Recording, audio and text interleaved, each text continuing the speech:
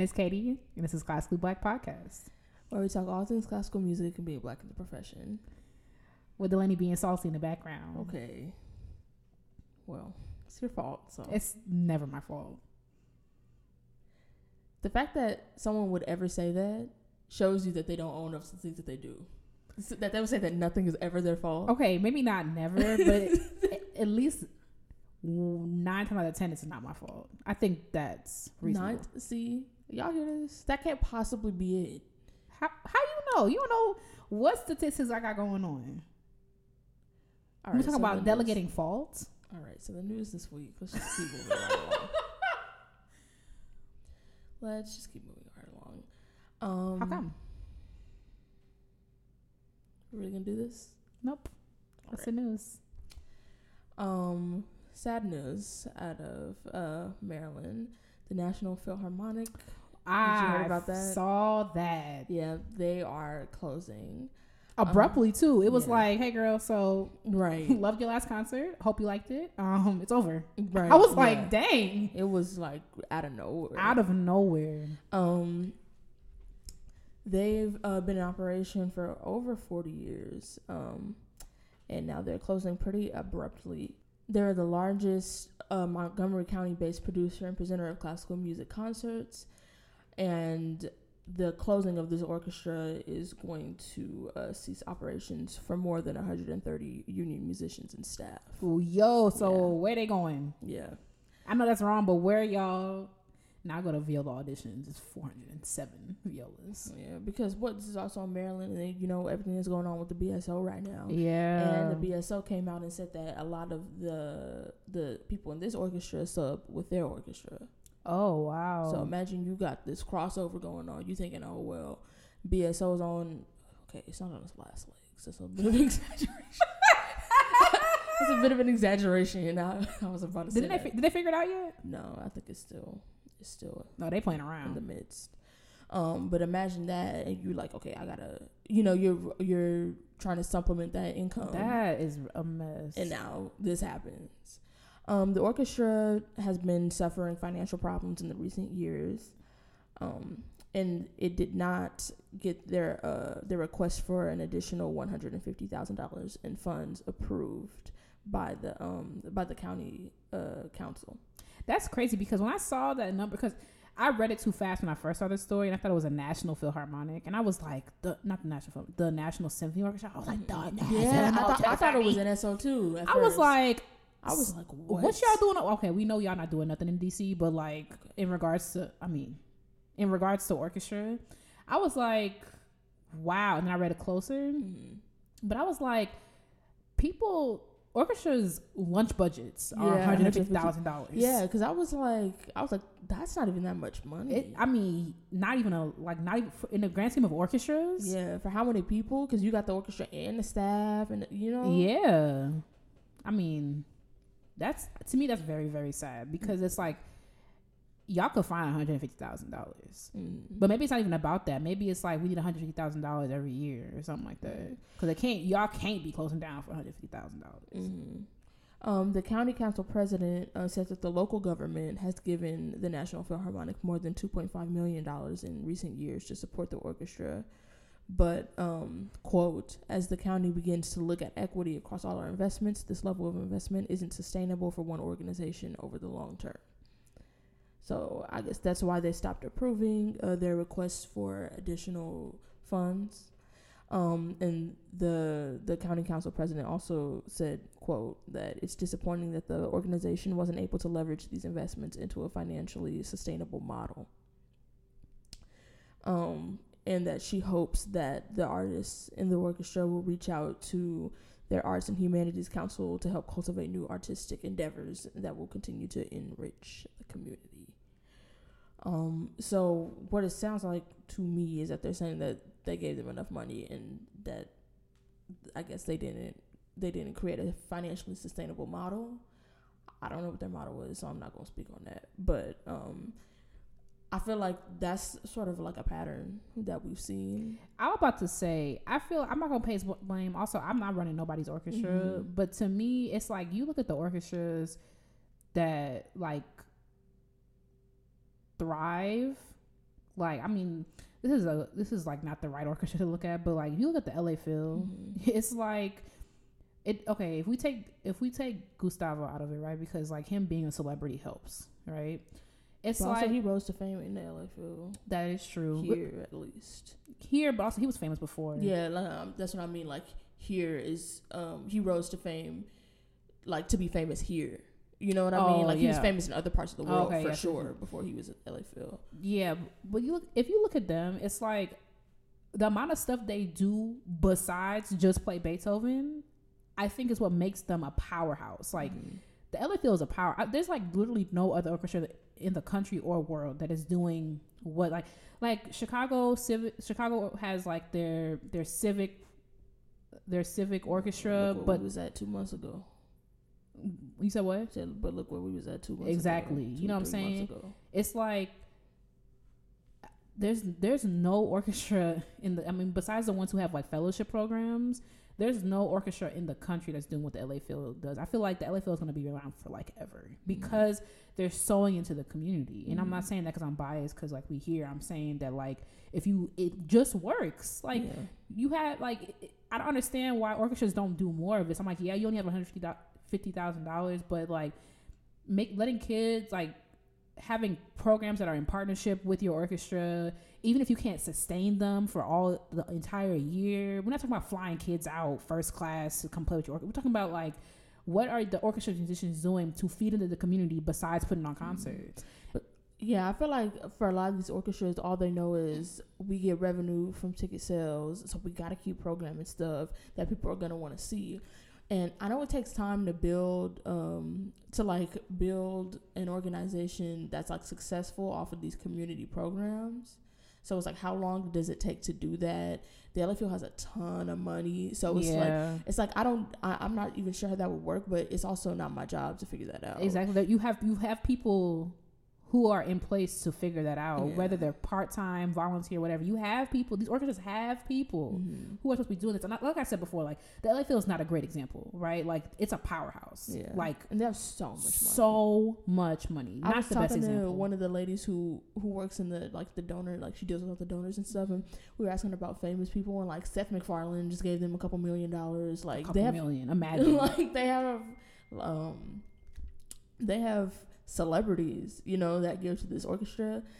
They have a lot of money, but also they didn't start off that way. That's what I'm about to say. Like they probably haven't always been that way. It's like people see what LA Phil does and they're like, I want to do with that. I want to sew into that. It's like ain't no way that y'all getting all of your money just from ticket sales. Like that to me, I don't know how orchestra works on the inside, but that even to me that sounds ridiculous. Like just like to me, like it sounds a lot like, tying into what we're gonna talk about today, it sounds a lot like churches struggling to pay their bills based on tithes and offering. It's like there has to be something else there. Like a lot of churches do like extra sales. They might do like a bunch of stuff to try to get more money, because sometimes tithes and offering, especially with the congregation that you're dealing with, is not enough money. And remember, you got to pay the pastor, you got to do all this other stuff. So it's like, I feel like orchestras keep trying to do the same stuff and it's not working, and y'all keep trying to do the same stuff. Like, I just don't understand why y'all can't reach out to other orchestras. Is it a pride thing? Is it like a NDA thing? And be like, what are y'all doing that we could do? You know what I'm saying? Like, you look at Orchids, that's Baltimore, right? Or is that Boston? Where's Orchids at? Orchids is Baltimore. You look at Orchids, like I don't know, like how much are they involved with the BSO? And I have to look into that more. But it's like there are ways that you can try. The same way that Yola is. I think so. But so that's not a good example. But there's so many things that you could do that, to me, from the outside, that you could do to build up like an orchestra like that. Like why don't y'all have some version of that? Like, you don't have no partnership program you could do with the kids in Maryland. You're in freaking Maryland. Like, there's plenty of kids in Maryland who need access to classical. You don't need access to classical music, but who would like access to classical music. Like, y'all try to keep doing the same thing over and over, and then you gonna be right here on this podcast when you closing yet again. Right. Like, come on, like. And I know that it's like, for some of y'all, it's too little too late. Like, I get we saying it, like, y'all like, well, we can't do that. You can't do that now. But there was a point in time where you could have. And your little Mahler tickets were selling really nicely, and your Beethoven overture was selling real nice. And you're like, this is fine. Yeah. And like, you have to move with the times. Like, you must move with the times. Yeah. If not, you're gonna be looking crazy. Looking crazy, abruptly closing, and like, y'all didn't know y'all might close back in September. Maybe y'all could have petitioned your patrons. Because something tell me, like, when they say it's abrupt, like, I feel like it don't be all that abrupt. Yeah, like y'all knew. It said that they've been having financial troubles for a couple years, and it's like it's not getting better. I guess I have no idea. I guess this model of having orchestras and people buying tickets and like just making money off your ticket revenue, I guess that's been working for so long, but you had to have known that's not going to work forever. Yeah, especially since like the way people consume music is continuously changing. Yeah, not a lot of people want to go sit through a concert. I know I don't. I keep trying.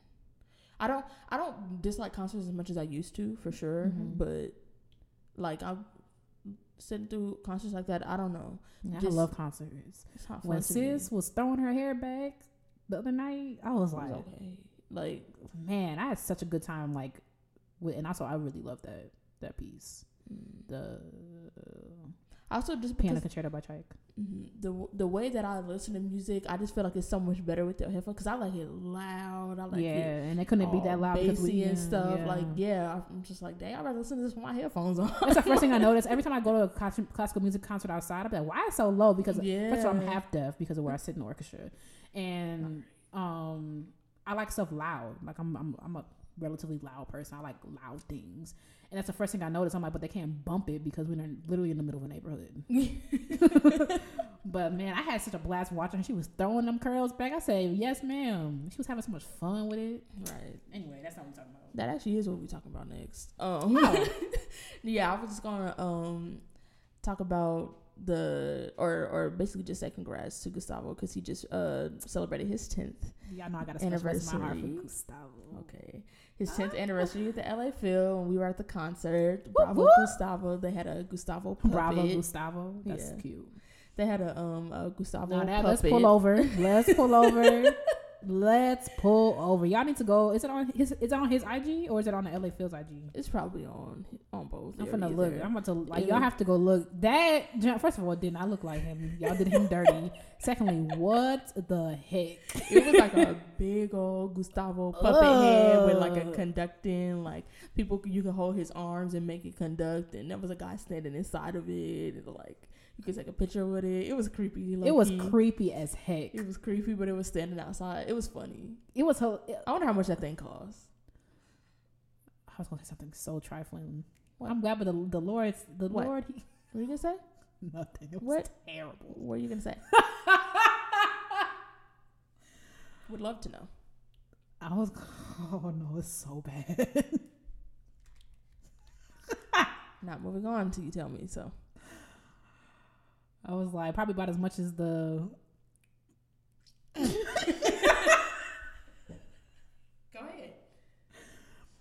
Probably about as much as that orchestra needs to open up next season. Wow. You told me to say. I probably edited that out. That is bad. You said what? That is bad. No, I told you it was bad. I don't know. I'll see how I feel. How petty I'm feeling. Ooh, Chile. That's not funny. I'm a classical musician, and that's sad. That's not funny. Oh, they don't have it because I knew they was bogus for doing him like that. Okay, it's on their story. What the heck was that on their story? What are these? Oh, that's him and Natalia Lafourcade are doing a concert. I got a free ticket to that. I'm not going though. At the anniversary concert, Chile, it featured 20 students from Yola National Festival. Ooh. Or actually the Yola National Institute. Yeah. Because 2 of them are not in the festival. But the Yola National Institute, which was started by my team over in the learning department. Okay, executive director of the LA Phil. That's Gustavo. Oh. No, he's musical director and artistic director. The same thing. Executive director? What's not? Okay, they don't have an executive director. Yeah, it's you. Keep up. Anyway, the Yola National Institute, which is 20 students, and they're gonna help them with their musical journey.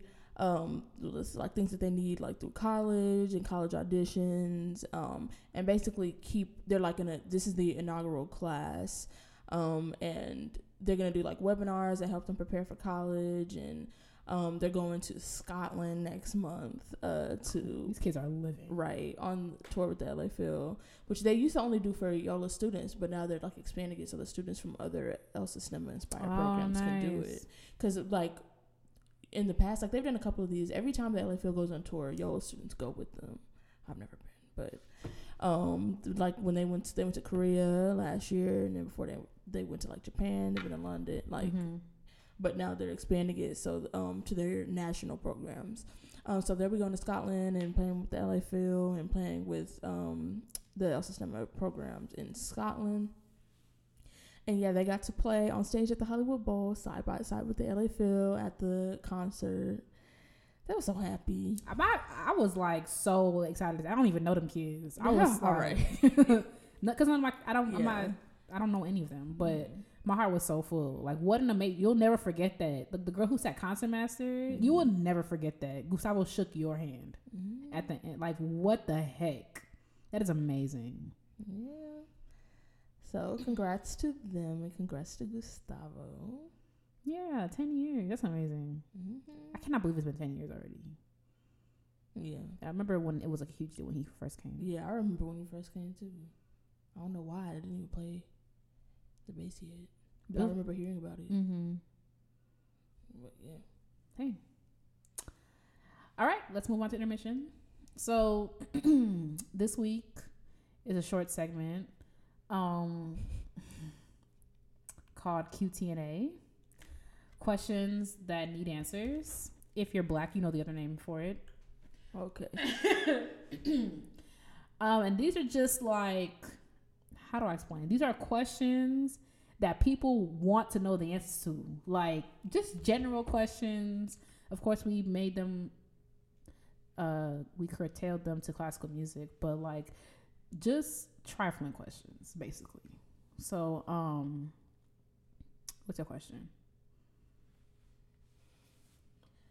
I was nervous about doing this because I was like, I feel like we always yelling at somebody for something. I mean, but there's plenty of people to yell at. Okay. One thing that I just want to know, because it baffles me every time I have to deal with it, is how so many musicians don't have spatial awareness. How? Especially when it comes to instruments. Yeah. Especially when it comes to large instruments. Because a couple weeks ago, I was at a rehearsal, and why this dude's bass was laying down, why somebody come and lean on it with both of their hands to talk to somebody on the other side of it? You are lying. No, not lying. Nope, not lying. I just don't get it. What about this makes you think that it's a table?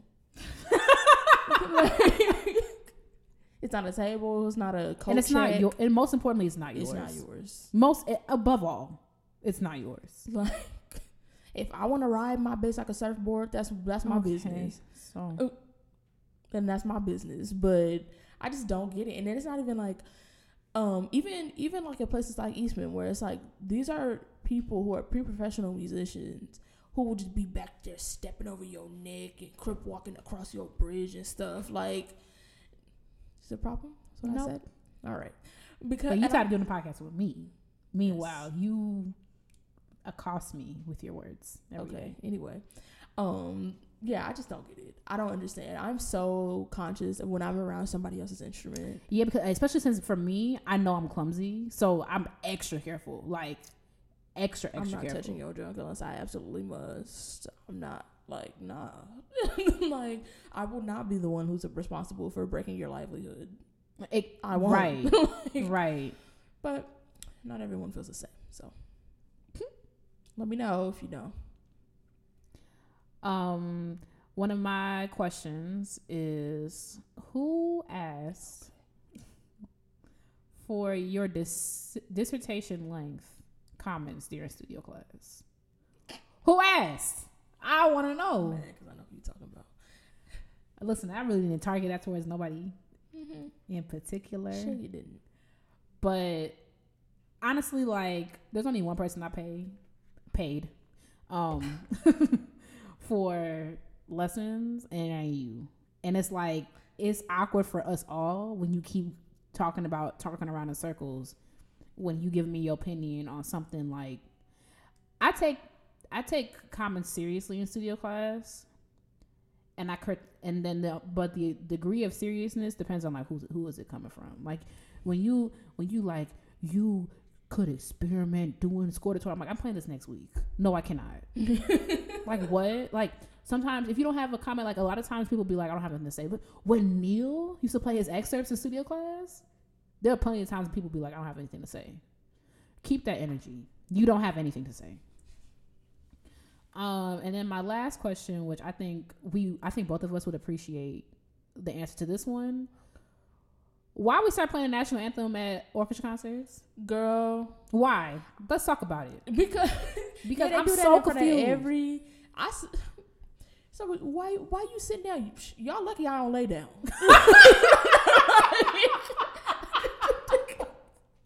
Yo, when we were walking over, right? Yeah. During the national anthem, and we went to our seats and sat down. Everyone looked around. I'm like, I'm not standing for this. Like, there's nothing to celebrate. That's a great question. Like, there's nothing for me, like, to stand and salute. Like, you know what I'm saying? Like, to me, like, I refuse. I don't say the pledge. I stopped saying the pledge, I think around my senior year in high school. I haven't had to say the pledge in a long time. No one's asked me to. I used to in like in school, but like since I've been, in high school I didn't have to say it. We never said it. Y'all never said the pledge? Mm-mm. Yeah, we said the pledge every day in high school. I stopped around senior year. I think middle school was when we stopped saying the pledge in high school. In school. Wow. No, in Illinois they're still saying the pledge. Wow. And when I taught public school and when I substitute teach, I would remain seated. For like until I see like change behavior in this country, there's literally no reason for me to participate. Pledge my allegiance to that flag. Like my grandmother said, you pledge your allegiance to Jesus. Right. Or I don't know, whatever you believe in. I'm just curious as to when it's like, okay, whatever. Y'all do it. Y'all do it at sporting events, but why are we doing it at concerts? We used to do it like my senior year in undergrad. We started playing the national anthem at like every concert for orchestra, and I'm like, why? The Hollywood Bowl concert I went to before this past one that we were at, it was Carnival of the Animals and some other stuff, Symphony Fantastique. They played it, and there was this one dude behind us singing his heart out. Me, my mom, and my stepdad stayed seated, but he was like, like he was singing loud, and like I was like, all right then, sis, if that's what you. Yeah, I mean, a lot of people like. I'm not gonna tell you what to be proud of and what to be happy for. Like I'm low-key jealous of Drake when Old Canada comes on. Drake is belting. I'm like, belting. I'm like, imagine. I wonder how it feels to be like prideful of your country. Like, what an amazing. I mean, that's how I am when the Jamaican national anthem come on. Like belting, but like they don't play the Jamaican national anthem in America. Yeah. So I'm just curious. When do we start doing that? That reminds me on the read when Kid Fury got he got signed for that show or whatever, and Crystal started playing the Jamaican national anthem on the show. I don't know. I gotta remember to do that. That is freaking. I'll remember that. I love Crystal. We don't deserve her. All right, let's move on. Oh, I have one more question. Oh, you did? Yeah. I wouldn't have gone back to back. Oh no. Well, my last one is, I'm just so curious. How do y'all deal with having rude teachers? Because I don't know how. Because somebody gonna have to get cussed out. Because like people like teachers who are super super rude to you. Like I don't respond well to negative reinforcement. I don't have to be coddled. Like there are some things that my teacher have said that have gotten me together. Like you don't have to be nice to me all the time. But a teacher that's just rude and people come crying after their lessons because their teacher told them that they ain't nothing, they ain't never finna be nothing. Like, you know, like I couldn't imagine an adult saying to me, another adult, exactly, that I'm not gonna. First of all, that I'm not gonna be nothing. Thing. You should have known that when you took me in at the audition. We were both there, sis. That's the main thing. Because first of all, like, I get it. I'm here to study with you, but at the end of the day, I'm grown, and you're not gonna talk to me any kind of way. Speaking of God, I remember one time. Oh my God.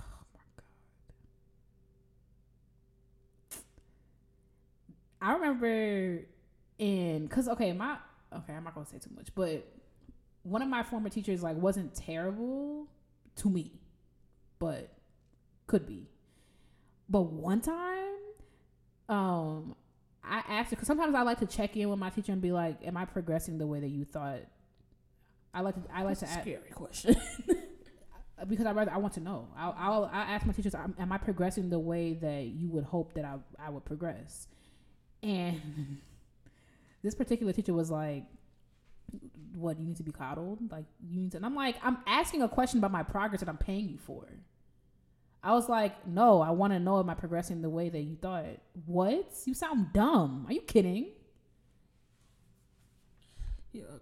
I don't know how the girls be dealing with that. I mean, I'm asked after my first semester at Eastman back in 2016. I asked Mr. Taylor, "Am I progressing the way that you thought?" He was like, "Yeah, da, da, da." Like, because that's a question that I want to know. What can I do differently? What is not enough for you? What do you wish? I mean, like, and teachers be like, "I really wish you had this and this," but like, sometimes they might not say nothing. Maybe sometimes they might not say what you thought.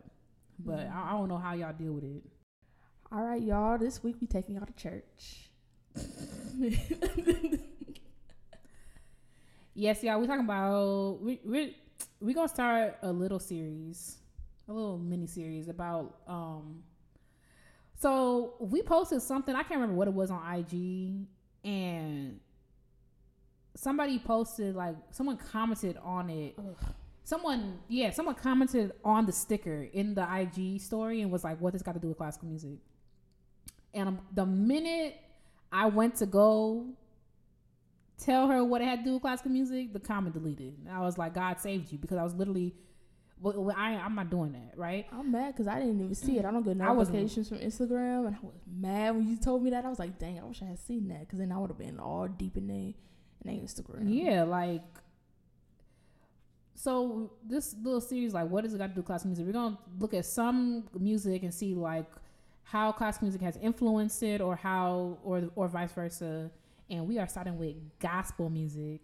Oh, gospel. Honestly, one of my favorite genres. Like, yeah, I think I actually like gospel more than like ratchet music. Same. So yeah, we gonna up there like, yeah. Yeah, I think God is like, oh, thank God. thank me.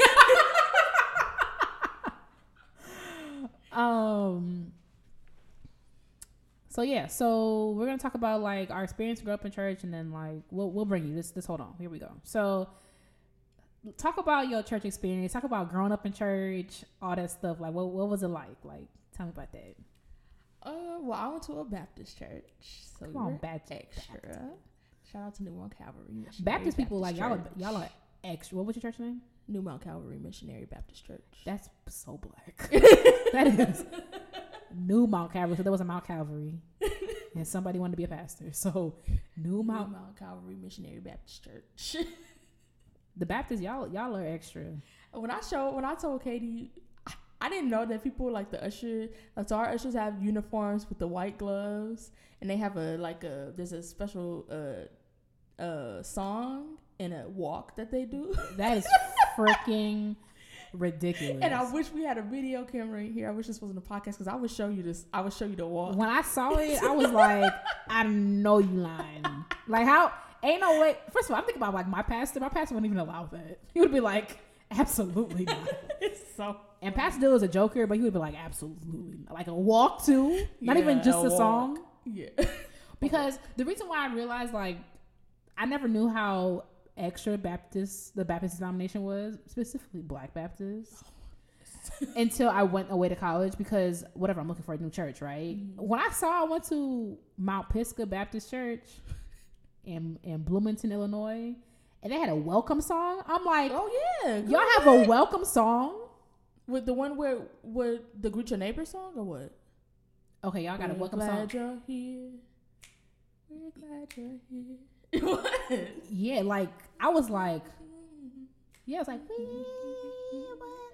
to welcome you to Mount Pisgah Baptist Church. Oh, I didn't. Like, It wasn't no customized. it was customized. I was looking around like, y'all got a welcome song? When I tell you, Pastor Lily, get up there and be like, if you're visiting for the first time, please stand. And then also in Baptist church, y'all like to pass the mic, and I was like, absolutely not. I was like, no. Like we'd be like, please stand, and so we can acknowledge you, and it'll be like people around you greet you, and you get a welcome packet, you fill that junk out, and that is it. And the pastor will email you. Dang, Or it's a business transaction. Or I don't know how. I've never been a visitor to my church, so I don't know. I assume it's an email. I assume Pastor Diller's not calling individually. Maybe he is. He seemed like the type. I don't know. But I was like, I'm not passing on mic and tell you my name is Katie. Oh, y'all don't do that? That's Good morning, church. so random. You don't say who you are? No, I'll tell you. We'd be like, if we have any first time visitors, please stand and remain standing. And then that's it. And then they'll be like, we'd like to welcome you to First Church of God Christian Life Center. Thank you so much for visiting us. Like, there's so many churches you could have been at. We take it not lightly that you're here this morning. The ushers have handed you a business welcome packet. Please fill out the form in the packet and return it to the ushers after church. You would say your name? Thank you so much for visiting this morning, and we hope you enjoy your time here. What? That is literally it. And you sit down. I've been to other churches though, because I've been to a couple different. Because I grew up in a Baptist church. Our pastor died, so like it was like it changed a little bit. But then I've been to we started going to this Presbyterian church a couple times because that's a church that I would play at a lot. Oh, okay. That one and this Methodist church, and then the AME church. And I feel like for sure the AME church we passed the mic for sure. AME church is, in my experience, I went to AME for a little bit of time. They're also very structured and very extra. They're less extra than Baptists, but very structured. I'm like, First Church, like my church is structured, but not like that. Like I feel like Baptists, they have like a formula. It's like even the way the ushers dress with the hat and the all white. It's intense. Like Baptist people are intense. Well, they have the white gloves and white gloves. It's like, and white stockings and white shoes. Like, that's intense to me. Ushers at my church, it depends. It's dressed down now. Like, my pastor does dress down during the summer. So, like, they wear whatever they want. But, like, I think they wear black. When my former pastor was there, like my childhood pastor was there, they had an usher uniform. It was, like, blue. Like a navy blue, but, like, I'm telling you. I mean, what's my denomination? Church of God. So it's not. We have structure, but it's not like. Yeah, we have like another thing growing up in church. Like, was we had children's church. So like after you get at a certain point, then they send all the kids off to children's church. And also, I know you said this was weird because we had like for children's church and stuff. Like if you get stuff right or something, you would get something called monkey bucks, which is like that is weird as heck. What the heck? And I remember my sister had dumb monkey bucks. I'd be like, dang, yeah, give me some. Like monkey bucks. Yeah, from like Sunday school and stuff. Man. Like if you got stuff right about the Bible and like you did well in Sunday school, you might get something, and then you could go and get stuff like I got like a Bible crossword puzzle book. Because I like doing word games. You go like I think like every third Sunday or something. They open up the little store and you could get stuff. You get like Jesus themed stuff, with your monkey bucks.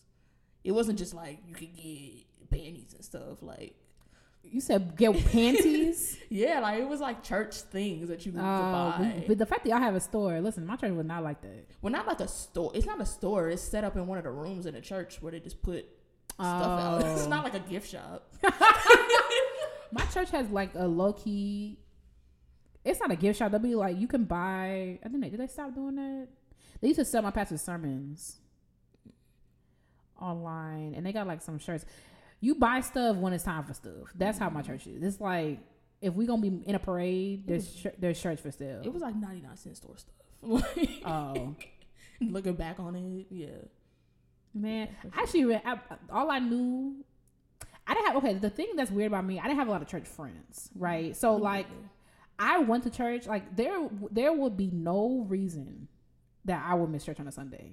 Absolutely, there will be none. There's nothing. There's you. If you're sick, God will heal you. Like if your leg hurt, there's an elevator. Like there's no reason. If the world is ending, good. We'll all be gathered together. Right. It's like there's no reason. Not good. To miss church. So I grew up in a church, like whatever Sunday school. I have memories of like you do the little worksheet. They teach you some little kiddie Bible, like because they're not teaching you about like freaking Lazarus dying. You know, it's like some like you coloring Noah's Ark and junk like that, and then like you get graham crackers and juice after. That was my favorite part. And I actually had a friend named Melissa. And Melissa stayed in junior church way too long because you got snacks. Like, but I was looking at her like, girl, it's the same snacks every week. It's graham crackers and juice. That's not even a good snack. And then the church game amped up when I moved from junior church to like the youth group. And the youth group was popping when I was in there because we used to like the youth choir, like automatically if you're in the youth group, you're in the youth choir at my church. And we used to like do a lot of stuff with other youth groups and like concerts and junk. And I had like youth group, like I was at church 3 times a week by the time I was in middle school because I had church on Sunday and then I had youth Bible study on like Tuesday, and I had choir rehearsal on like Wednesday. And like I was a church kid, like period. And my senior year in high school I joined the adult choir, so like that was like because our youth group kind of fizzled out. So all right. You didn't say it like that.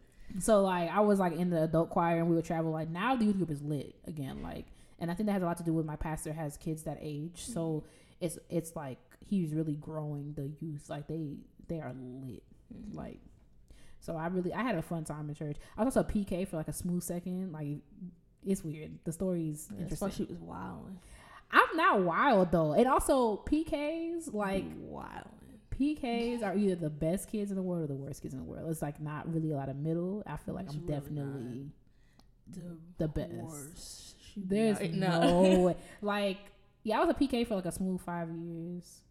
But also, because my uncle is he's an apostle, and I don't know what the difference between like all those things are. There's so many words, but I don't know. I feel like apostle, minister, bishop. Yeah, like, apostle is like a disciple or something. So like I think that's like literally what it means. Mm-hmm. So yeah, he's a pastor, and my aunt, not my aunt that's married to that uncle, two different sides of my family, but my aunt. She worked in she was a Sunday school teacher at my church. But yeah, I think I didn't have that many friends. I had this one boy that his mom insisted that we would get married eventually. Oh my god. Because yeah, like church, you gonna be my daughter-in-law. I was definitely like small. That is weird. Yeah, because she had a daughter who was around my older sister's age, and they were like best friends. And then her son was like maybe a year older than me, and I don't know why she wanted that to happen. I was literally probably in elementary school / middle school, but yeah, it didn't. He glowed down. So did I. But okay, anyway, I was at a weird age because a lot of people in my youth group or whatever also my church went through some things when I was everybody who black know what that means, but my church went through some things, and before my current pastor came, so like there weren't a lot of kids, much more a lot of people coming, and it was harder. It was hard because it's like my church is a really big church, like it's not a mega church by any means, but it's also not a small church. Like it's a we're looking at 200, 300 members, something like that. So there wasn't a lot of kids, so I feel like I missed my window. And the people I was in youth group with, like they were older than me or significantly younger than me. Yeah. So there wasn't really, but I mean, I had fun in church. Yeah. I want my kids to be. If I had kids, I would want them to be church kids. Like church is fun. It is fun, like, especially when it's like you're in the middle where you're not like one of them bad kids that be doing all types of crazy stuff in church. Because I definitely have friends that did stuff like that.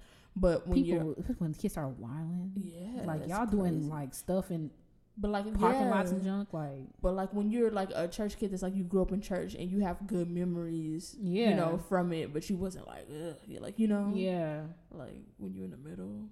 That's my grandma. My grandma, like, she stopped asking me if I go to church on Sundays because like I'm such a disappointment to her. It doesn't like the master's degree means nothing to her.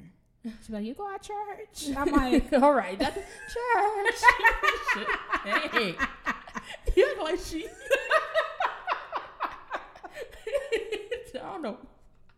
Hey, go to church today. I'm like, have to practice, grandma. Oh.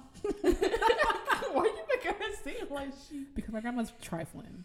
But I've been trying to go more. I definitely, like, when I was home for them 5 weeks, I went I miss it. I don't have to miss it. It's there. It's just that Don Juan is also here. So it's going to be better now that I don't have school and constant torture. So. Okay. Let's talk about the music side. Let's talk about the music side of church. Like, I touched on a little bit. I was in a youth choir. You'd be jamming. The youth choir always lit because it's like you young enough, so like you can't be too worldly, but like you bring a little bit of stuff in there. Like that was my thing, and also like I grew up with gospel music. My mom only listens to gospel music. When she playing something else, like if I hear jazz, I'm like, you good? Like everything okay? Because I'm so used to like that's what my mom listens to. That's what I grew up on, and that's a lot of my years. I recently got into like other styles of music, like maybe in college, because I'm like, let me explore some other stuff. Because I would only listen to gospel, and I was fine with it, of course, because I would have explored earlier, you know. But like, gospel is like it has a huge place in my heart. Definitely my favorite genre of music by far. And yeah, probably in ranking order of favorite music. Oh God, it's probably gospel. At the very, it's probably gospel then classical. Because at first I was gonna say gospel rap classical. I was like, why'd you be a rapper, a gospel singer? But like, I think classical and maybe even gospel and classical is tied. I will say that. Yeah, but. Gospel has a special place in my heart. That's probably why it will always be number one. All the black people know when your mama start blasting that gospel music on Saturday morning, it's time to get up and clean. I don't have that experience. Because your mom always plays gospel. That's probably why. Maybe. Well, anyway. But my musical career basically started in church because from like being small, my sister, my older sister, can sing. Like she was a singer. She used to want to do that. She went to interlocking, like all that kind of stuff. So she was like one of the church like stars because she was one of the people in the choir who could actually sing. Yeah. And because she was in the choir, of course, when I was old enough to be in the pastor's choir, which is like the kids choir. Oh, that's cute. Like Pastor's Babies. That is so freaking cute. When I love church. To be in that, I was in the pastor's choir for years. Hated it because I can't sing. I didn't hate it. I hated it for a while. But, okay, hate is a strong word. I didn't like it. Oh, yeah, I was in children's choir, too, but we didn't really do much. Yeah. I don't have any memories of children's choir. Except for Jessica getting a solo that one time because her mama was the pianist. I'm like, Jessica can't even sing. Okay. But you know what? They would make everybody solo. So now they'd be like, go ahead, baby. Meanwhile, you know I can't sing. Like, some of the kids cannot sing. I had a solo one time. It wasn't even a solo. I was singing with somebody else, which is fine because I can't sing. Right. Yeah, they would have you go up there. Like everybody would have like to do like for some people that got more solos. Yeah. Like my sister and a couple other people that could kind of sing. But yeah, I didn't really like that. But I also did learn. My first instrument was piano, and I learned that from a woman at my church. So yeah. Did church music or being in church ever influence? Like you just said. Like your first instrument was piano, but like the church music influence your journey in classical music besides like for you, of course, besides piano, like how does it influence bass at all? Does it influence you wanted to get into bass? Like talk about that a little bit.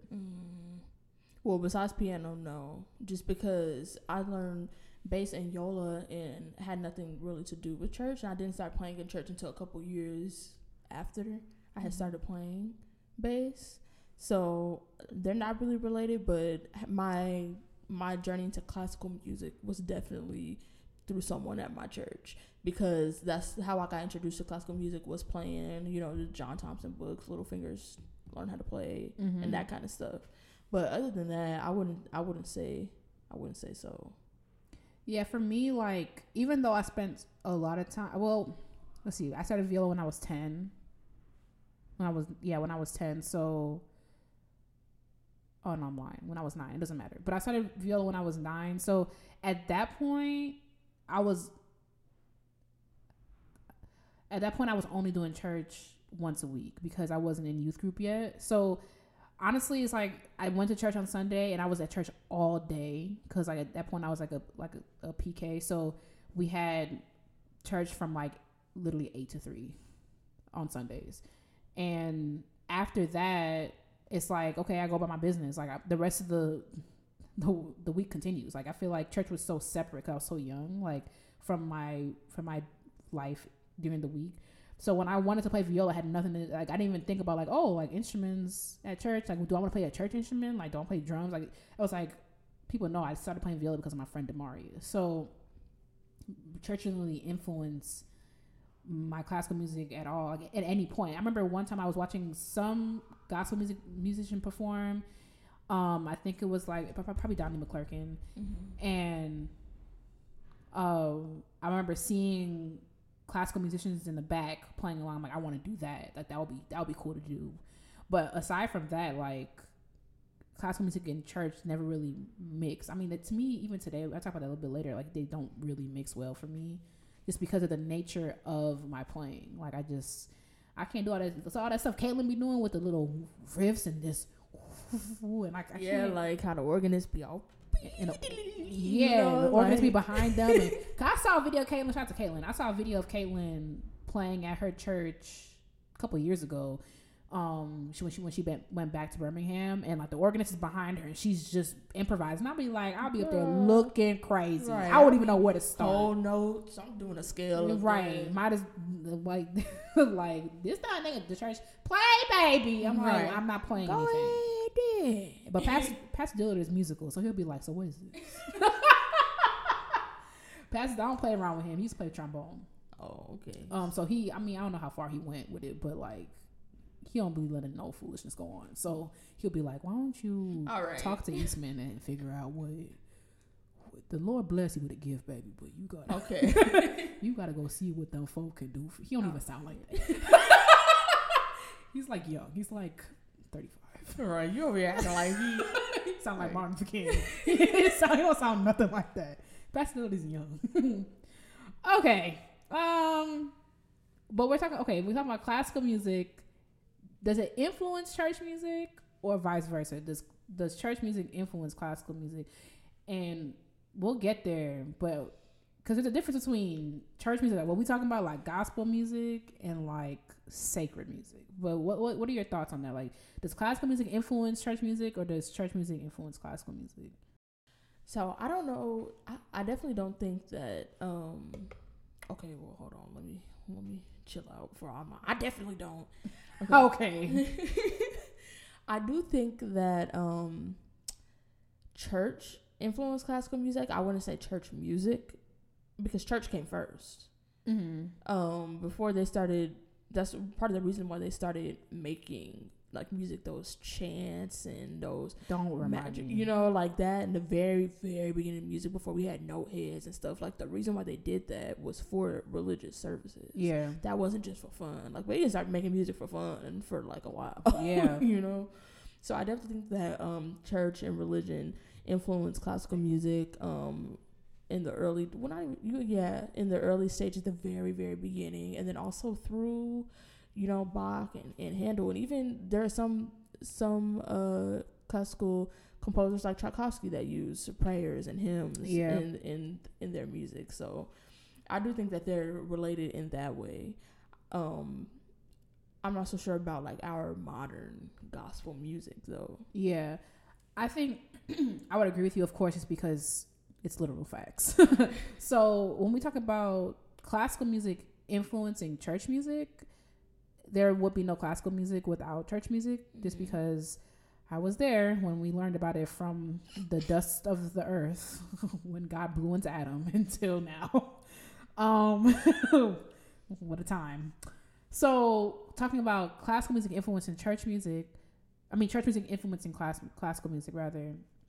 Like when we talk about masses, when we talk about madrigals, well, some madrigals can be secular, but I think, don't quote me. But I guess later on, I don't know. Yes, because people I was asleep. No, I'm just kidding. Because people were writing people started writing secular music, and then there were, but when we talk about like masses and stuff, of course, like classical music, church music influences church music, right? But when I'm talking about like the stuff I listen to, like gospel, Donnie McClurkin, Kirk Franklin, Stone, make me clap my hands, make me wanna dance and stone. Put your hands together. Hey. GP, are you with me? Oh yeah, we at the church, we ain't going nowhere. GP, are you with me? Oh yeah, we at the church, we ain't going nowhere. There you go. Now, the stone, the whole stone, nothing but the stone. So churchy. That was lit. We're talking about how classical music influences gospel music. Mm-hmm.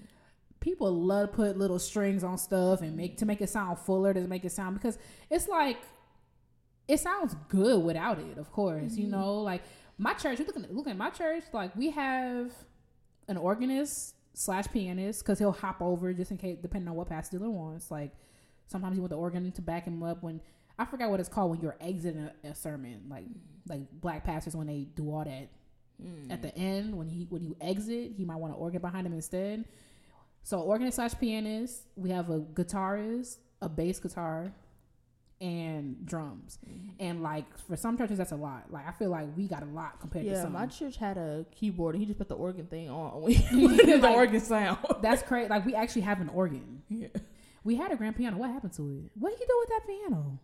I wanted to ask. I realized like that it was gone when I came back. I realized that in December, actually, not just this past time. Mm-hmm. But also, like, honestly, if he sold it, like, I wouldn't even blame him. Like, who played it? Yeah. You know who played it? Our former music minister went to Northwestern, and he was a dean in my high school, actually. Wow. And he was a music minister at our church for a while, and studied piano at Northwestern before he went to administration. And when he would come and do concerts, whatever, he would use that piano. But it's like, who's even paying to tune it? It's like, there's really no point. Yeah. But I think we have a lot compared to some.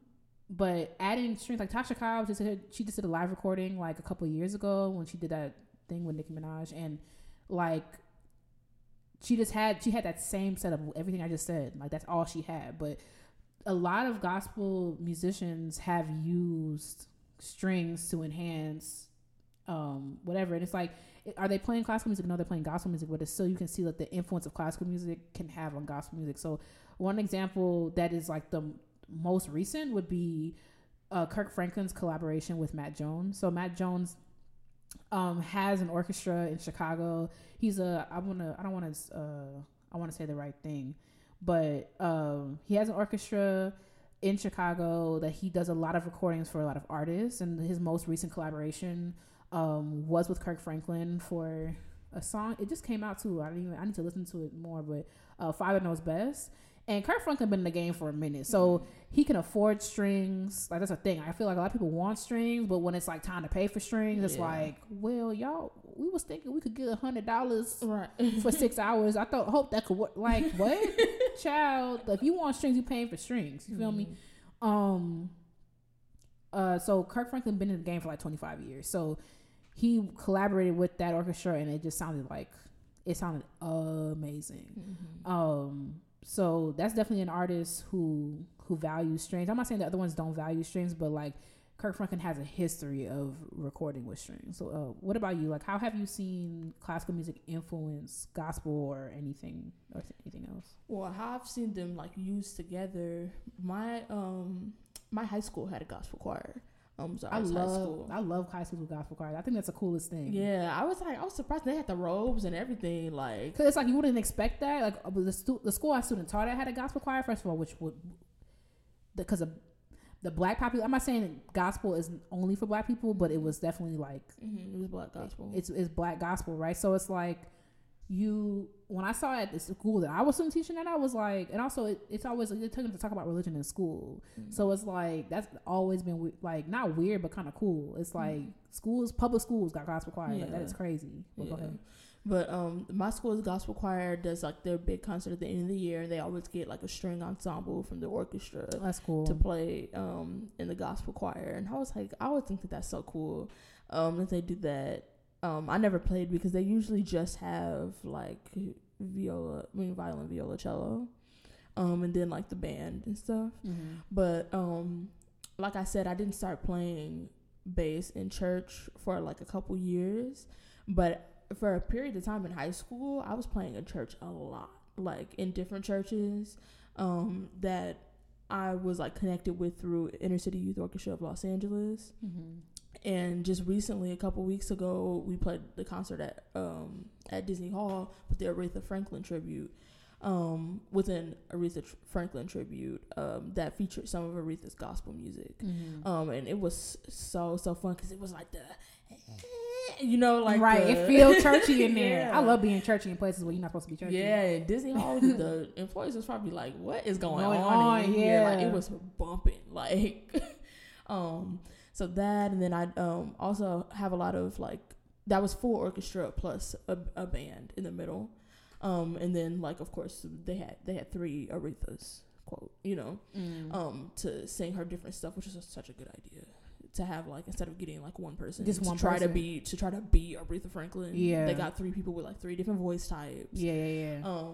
But yeah, we played some of her gospel stuff, and then I played a lot of like hymn concerts, like where we would play like hymnals for orchestra. That's like the main experience that I've seen, like merging classical music with gospel.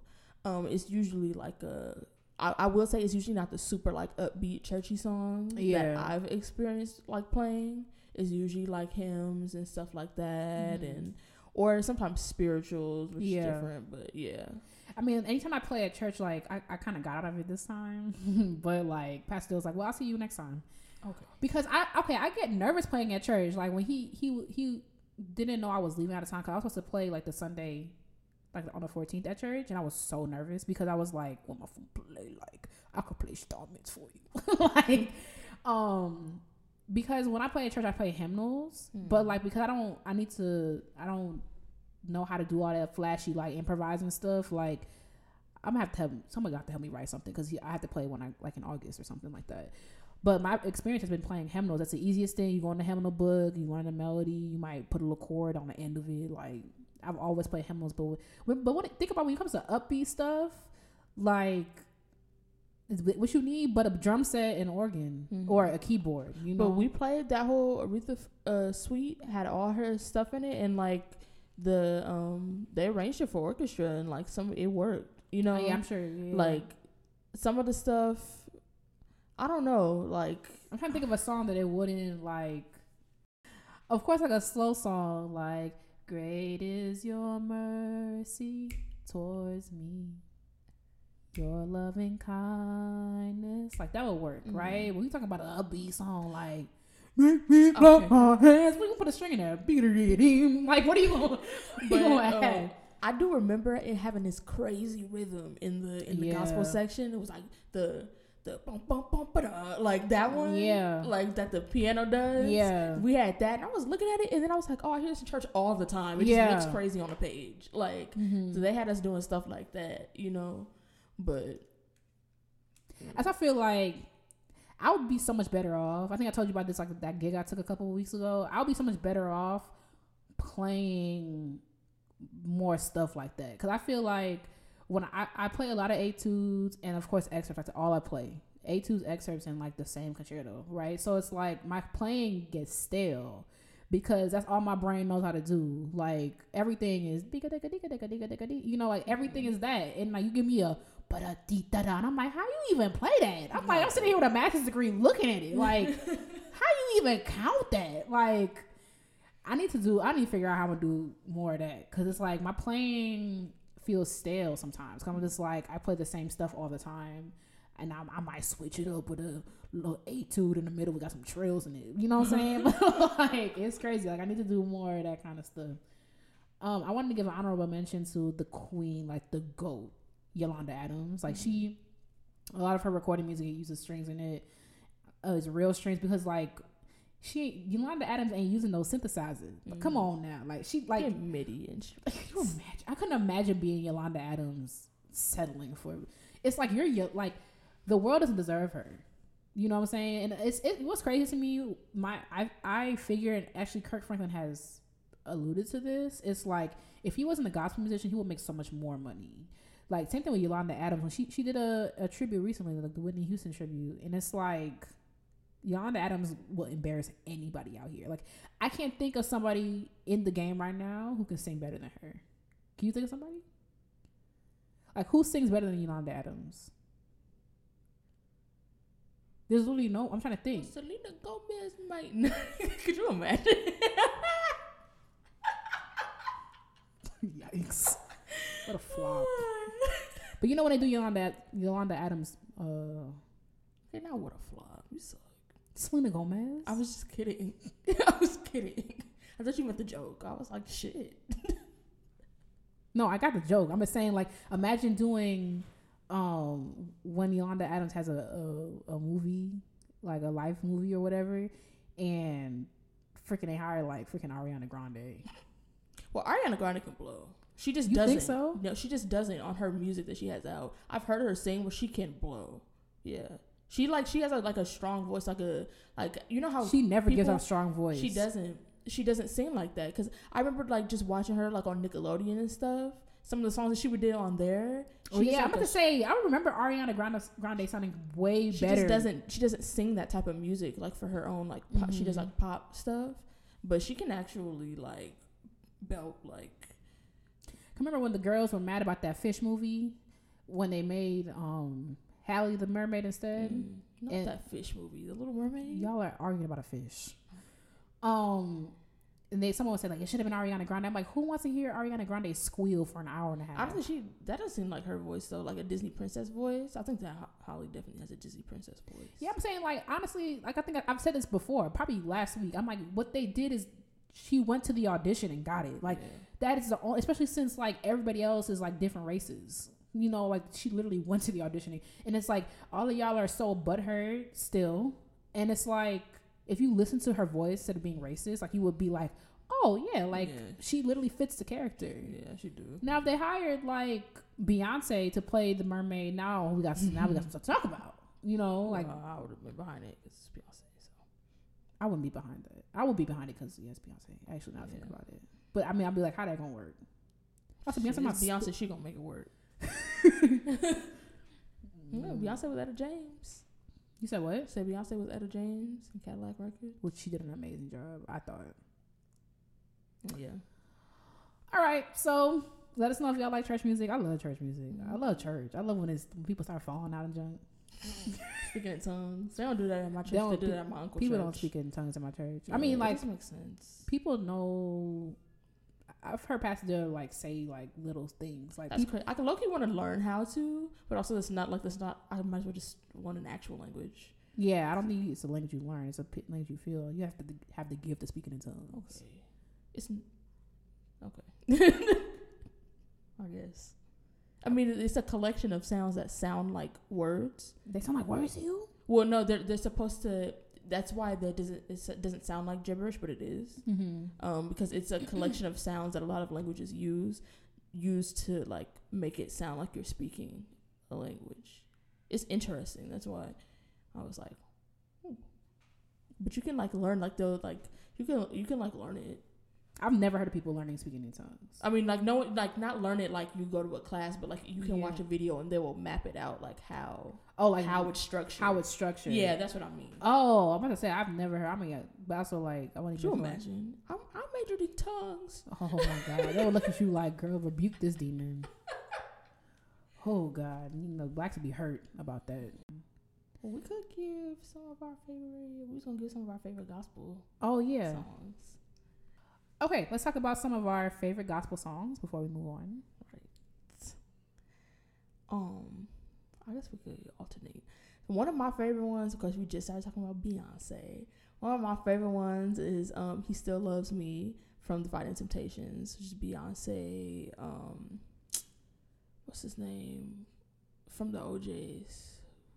William something. He's one of the singers from the OJs, and yeah, but that's the main two singers in that, which I love that song. And some of Beyonce's some of Beyonce's gospel stuff is good, but I love. Have you seen the Fighting Temptations? No. And you can't say anything to me about Mr. Holland's Opus. You didn't see the Fighting Temptations? It's a church movie. I've seen parts of it, okay. But to say like I've seen it, I'm gonna say no. I've seen like it's like The Color Purple. Mm-hmm. I've never sat and watched Color Purple all the way through. But I've seen The Color Purple because I've seen enough parts of it because they played it every Sunday on BET. Mm-hmm. But the Fighting Temptations, I've seen pieces of it a couple times. I love that song. But yeah. One of my favorite songs ever is "Faith That Conquers" by Vanessa Bell Armstrong. Definitely a song I listen to if I'm going through it. Like I'm gonna listen to that song. Like it's old, but a lot of my gospel artists are older gospel artists because like just how like I've grown up. Like I love Donnie McClurkin. I love Fred Hammond. Like those are older people. There's newer people in the game right now. Mm-hmm. You know, like Jacqueline Carr is newer. Like she's like 20. But like I'm like I like the oldies. What about another one? Speaking of Fred Hammond, one of my favorite gospel songs ever that's like an uplifting gospel song is "He Lives" or "Celebrate." That song used to scare me when I was a kid because of like in the second verse he describes like the crucifixion. It used to kind of creep me out. Yeah, I can see that. Now it's like such a like an uplifting. It's one of my favorite songs to listen to on Easter because it's like he's risen just like he said. Like, just like he said he would. The Lord and Savior no longer dead. Right. It's like ratchet low key. He's like, listen, he did everything he said, period. Right. Exactly. Like, phone him. Y'all thought I know he lives. Period. I believe he lives. Like, madam. I'm sure he lives. Well, don't tell me no different. Just like he said gets me every time. I'm like, yeah. Period. Just like he said. Period. I'm so annoyed. One of my favorite, Donna Lawrence. Man, what a king. I love him. The prayer of Jabez is like one of my favorite songs. It's really just a Bible verse that he put into song. Man, I have a lot of favorite gospel songs. Yeah, I have a couple more. To be honest, I have a couple more. I'm gonna rattle them off. Yeah. One of my favorite ones is "You Love Me" by Karen Clark Sheard and Kiara Sheard. God, I freaking love them. I love Kiara Sheard. My sister actually sang that in church with this lady. It's like a very emotional song. Like it's crazy. But that song, Zill's version of "Is My Living in Vain" is crazy good. And what else? I'm thinking of "The Best in Me." He saw the best by Marvin Sapp. "The Best in Me" and "Never Would Have Made It." Those are two songs that will make me cry every single time. I remember when "Never Would Have Made It" came out. It's like honestly, it don't matter where you are in the service. You gonna have to sit back. It's gonna be at least 30 minutes because people gonna start falling out because I'm like oh my god, that song, those two songs give me every single time. It don't matter. That's a guaranteed song that everybody gonna get the sheets. Everybody falling out. Yeah, guaranteed. And then my last one, which of course, unfortunately, I have to shout out Kim Burrell because she's trash. But "Have Faith in Me." I don't listen to a lot of Kim Burrell. Neither do I because she sucks. But that's the one song that I'm like, I really, really like that song. I have a bunch. Okay. "Never Too Busy." It's low-key a read. It's by Byron Cage. That sounds like a read. I can already tell. Like, especially it starts off like, "When you climb the ladder of success, and the blessings they begin to pour in, make sure you're never too busy to praise Him." It's a read.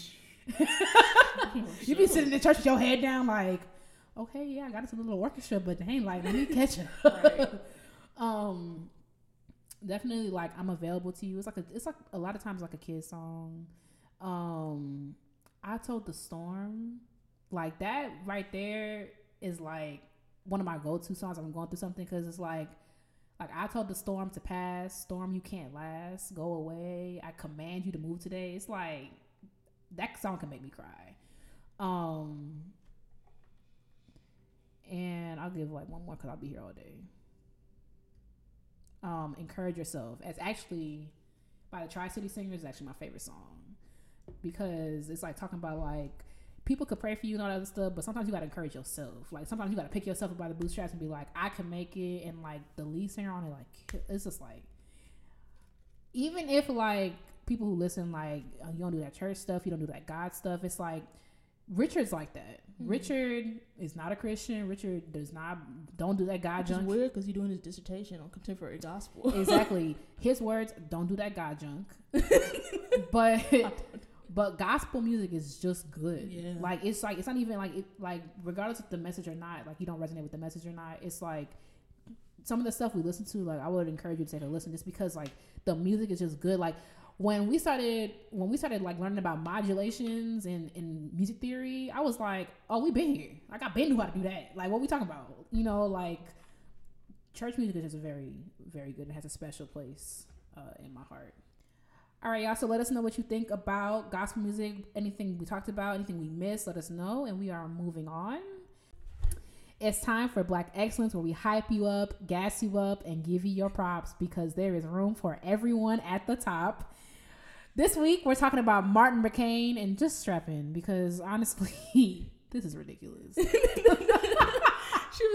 We stopped recording and she was like, you know what, I'm gonna just read this off because I'm gonna be here all day trying to put this together. Because normally I write it out so I could like keep track. Mm-hmm. You know, it's just easier for me to see less words on a page. Mm-hmm. But like honestly, I low-key have to be somewhere right now. So, and it was gonna take at least an hour. Like it's crazy. Wow.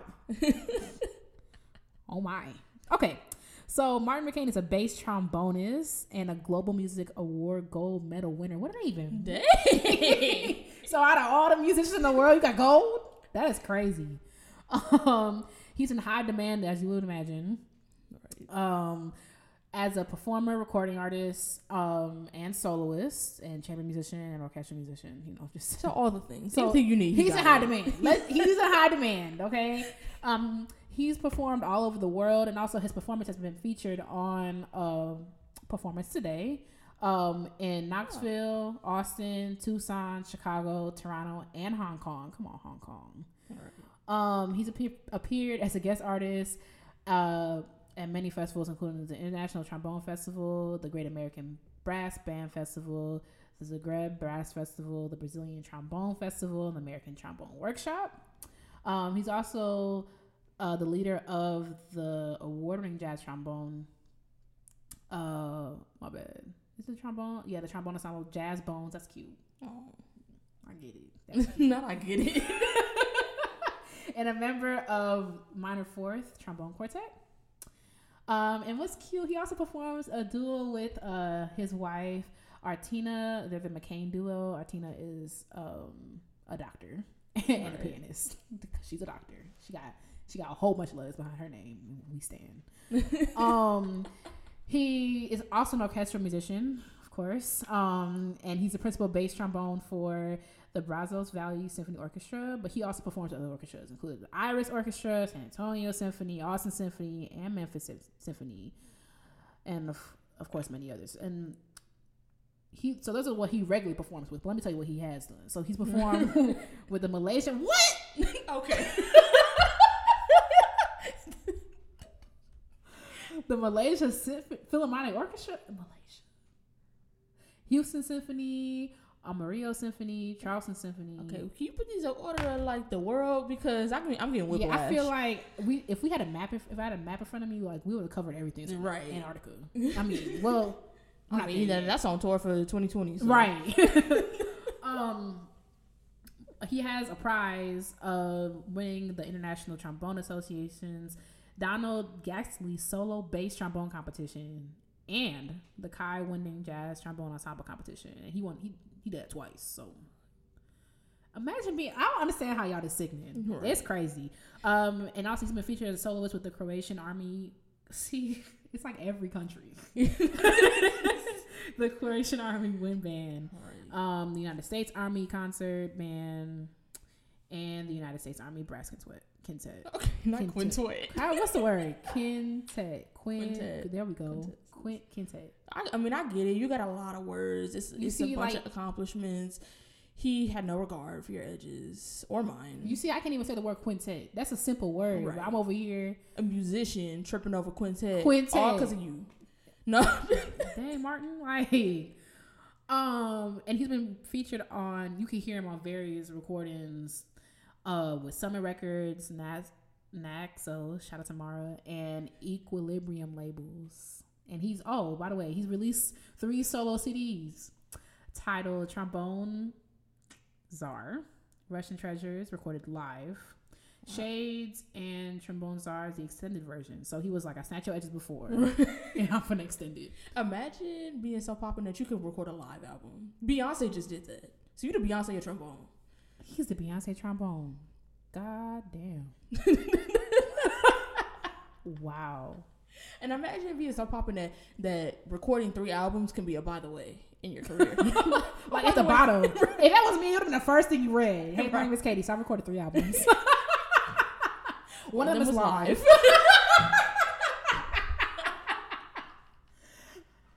It's like somebody recording your recital. Right. But it's supposed to go well. Because people gonna buy it. Right. What a concept. That's crazy, dog. And he's the 4-time winner of the Global Music Awards. 4 times? They're probably like, all right. They probably just see his name on the list and it's like, all right, so we already know what's going to happen. I can imagine. If he won it 4 times, he probably was like, let me get the other girls a chance. Right. Yeah, that's probably, that had to be what it is. 4-time winner of the Global Music Awards and was featured in their Emerging Artists. Emerging? If he's emerging, then what's next? No. Sorry, let me finish it. Emerging Artists in the edition of the Billboard magazine. Currently, he's an artist teacher. In addition to. Right. Teacher of trombone at the Texas State University. And in this, he's teaching trombone and trombone choir and jazz trombone. And his students are also sickening because they go to places like Eastman and Juilliard. Right, so y'all need to just start writing him thank you notes. Yeah, I mean, his students will never be able to repay him. I mean, wow, what a debt to carry. Shout out to Martin. It's also his birthday, so I'm gonna put that in the post as well on Instagram. So wish him a happy birthday.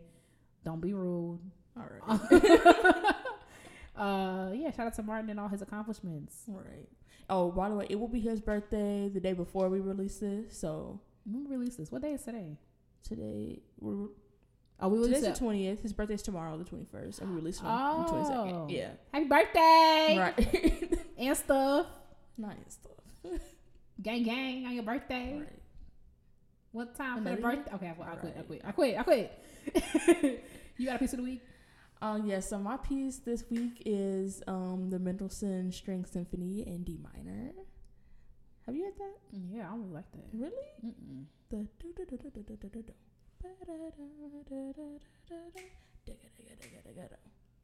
what? Yeah, I really like his String Symphony. I'll listen again. I haven't listened to a couple years. Are you sure it's that one? He wrote like a bunch of them. That's the 7th one.